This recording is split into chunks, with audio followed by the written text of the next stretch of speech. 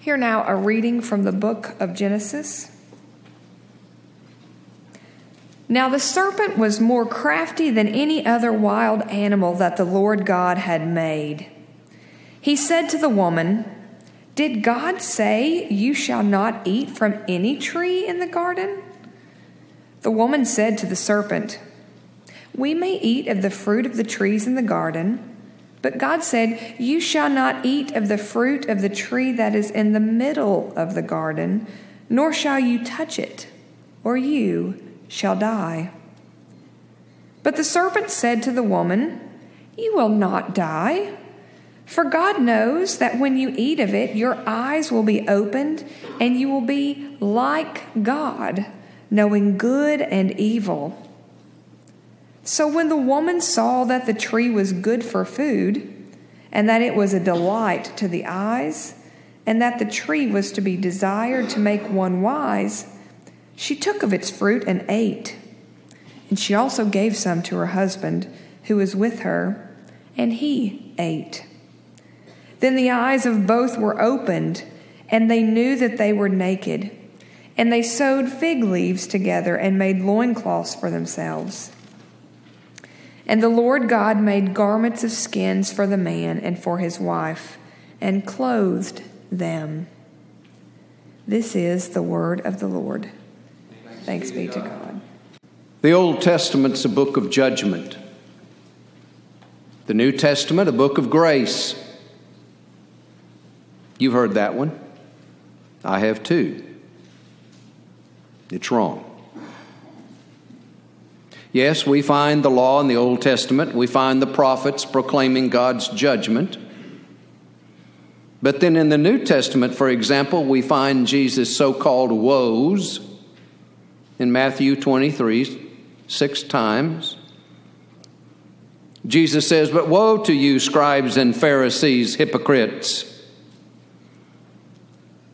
And if you've read any of Paul's letters, you know that he chides the less than faithful over and over and over. So when someone tells you they've got the Bible figured out, watch out. The Bible refuses to be pigeonholed, categorized. It's a complex book. And yes, there is judgment in the Old Testament, but grace starts early and happens often. Creation itself in Genesis 1 is an act of grace. This creation is God's unmerited favor. But when we get to the chapter for today, things turn dark and ugly, don't they? Remember several weeks ago when I reminded us that justice means getting what we deserve. Mercy means not getting what we deserve, and grace means getting what we don't deserve. God's best intentions and hopes for humankind seem to be going down the tubes, don't they? Where is grace?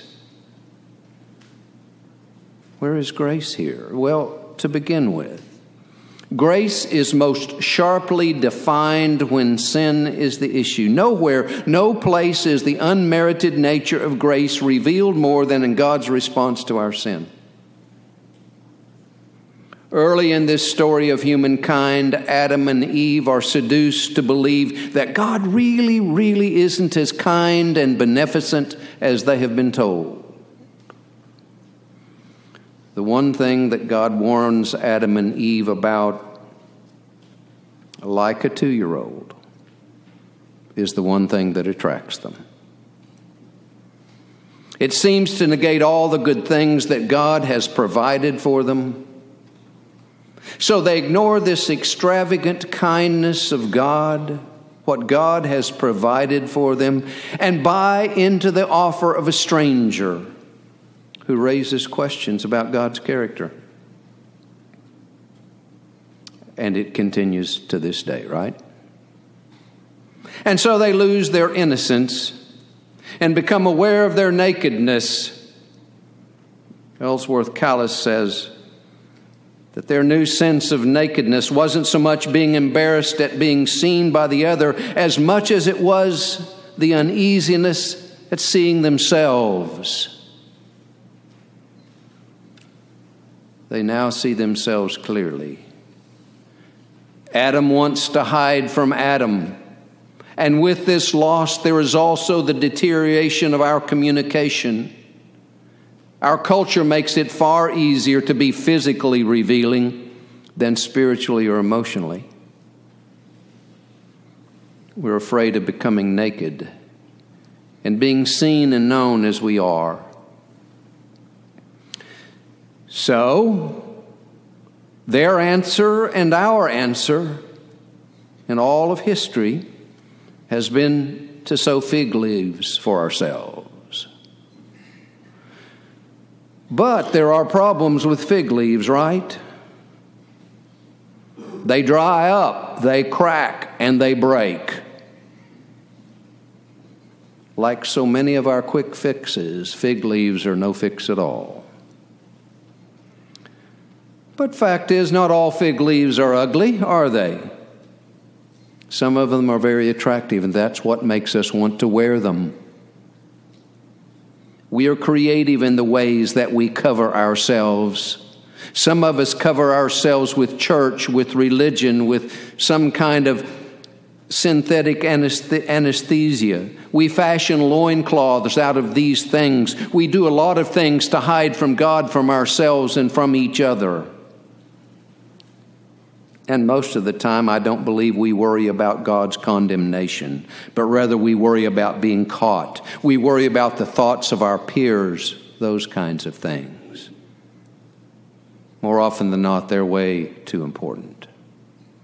But if and when we face our failure, our sin, our falling short, our rebellion, when we finally do that, if and when, it's difficult to believe that God could care for us because we cannot even care for ourselves. And so we beat ourselves up and we refuse to accept the grace that God so generously offers. Did you hear the Colossians text earlier? As God's chosen ones, holy and beloved, clothe yourselves with compassion, kindness, humility, meekness, and patience. Bear with one another, and if anyone has a complaint against another, forgive each other, just as the Lord has forgiven you, so you also must forgive.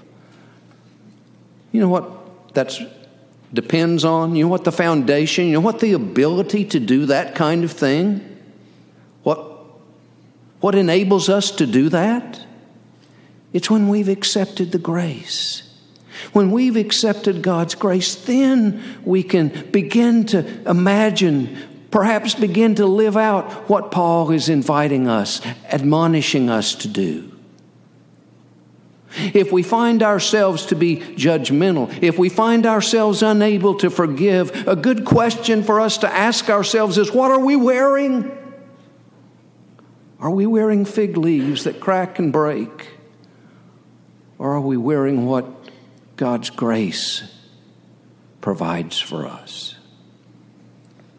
And by the way, in coming months, you're going to have a new pastor. And that new pastor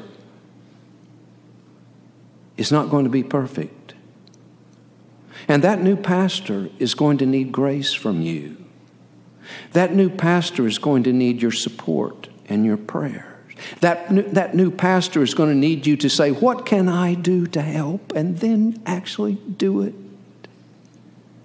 And if you haven't received the grace of God, you can't offer it to your new pastor. But the good news is that even in the face of what Adam and Eve have done, God doesn't consider these two as lost causes. And the good news for us is if they're not, then there's hope perhaps for you and me as well. They have violated God's trust. They've chosen to believe in a stranger rather than the generosity of God. They have run and they have hidden from God. And how will God respond? With grace. Verse 21. And the Lord God made garments of skins for the man and for his wife, and clothed them. Fig leaves just aren't enough. There's a coldness that has encircled these two, a distance from their Creator, a distance from their best selves, and they need significant, serious protection, so God provides garments of skin. That's grace. While humankind chose and still chooses to this day to alienate themselves from God, God refuses to take that as the final answer. God relentlessly pursues us.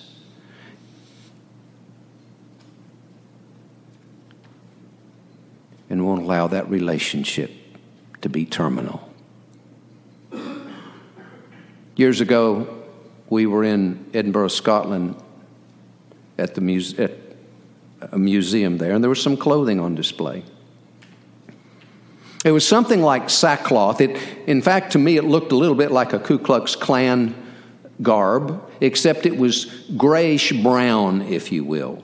And I don't remember the woman's name, but it said that a woman had been found to be an adulteress. And she was forced to wear this garb from April to October of one year as a sign of the shame of what she had done. Something like Hester Prynne in Nathaniel Hawthorne's Scarlet Letter. She was forced to wear the scarlet A so that no one, neither her nor anyone else in the community, would forget her transgression. As Hawthorne wrote, the Scarlet Letter was her passport into regions where other women dared not to tread shame, despair, and solitude. These had been her teachers, stern and wild ones, and they made her strong, but they taught her much amiss. And so it was with Adam and Eve. Shame and despair. Until God comes to cover the scarlet letter with a garment. God the tailor fashions these kinds of grace gifts for us.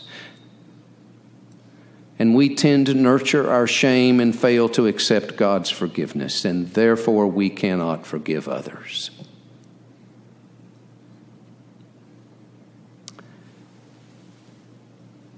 You know, the hymn that we sang, the opening hymn this morning, is from my childhood. I remember it well. You almost sang it as well as those congregations in the 50s. Got a little work to do, but you're doing well.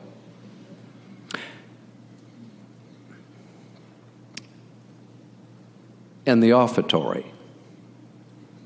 No one ever loved me like Jesus. That was one of my mother's favorite songs. But the favorite verse in all of hymnody for me is the third verse of There's a Wideness in God's Mercy. You don't need to look it up because we're going to sing it in a minute. But the third verse is, but we make his love too narrow with false limits of our own, and we magnify his strictness with a zeal he will not own. Thanks be to God. But grace cannot be effective unless you and I have the humility to accept it. Grace is experienced when we acknowledge and confess our own unworthiness, our sin, our failure. Only after God confronts the two in the garden and they offer their confession of guilt, even though they do point the finger at each other, don't they? Only then can grace become operative in their lives. Only then. God, the fashion designer, makes clothing. and the shame from their wandering away is now covered. Thanks be to God. I talk with persons regularly living with guilt and shame. It's not always obvious, but it's present and real. The fact is, we cannot cover our shame. We might for the short term, but fig leaves always wither, crack, and break, and we are naked again. Only God, who fashions clothing that lasts, can adequately cover us. And God does through Jesus, God's Son. It's the only covering, the only clothing that works. Yes, our clothing does make a difference. How are you clothed? Your own efforts, your own devices? Or have you allowed God to clothe you? It makes a real difference, a real difference. Amen.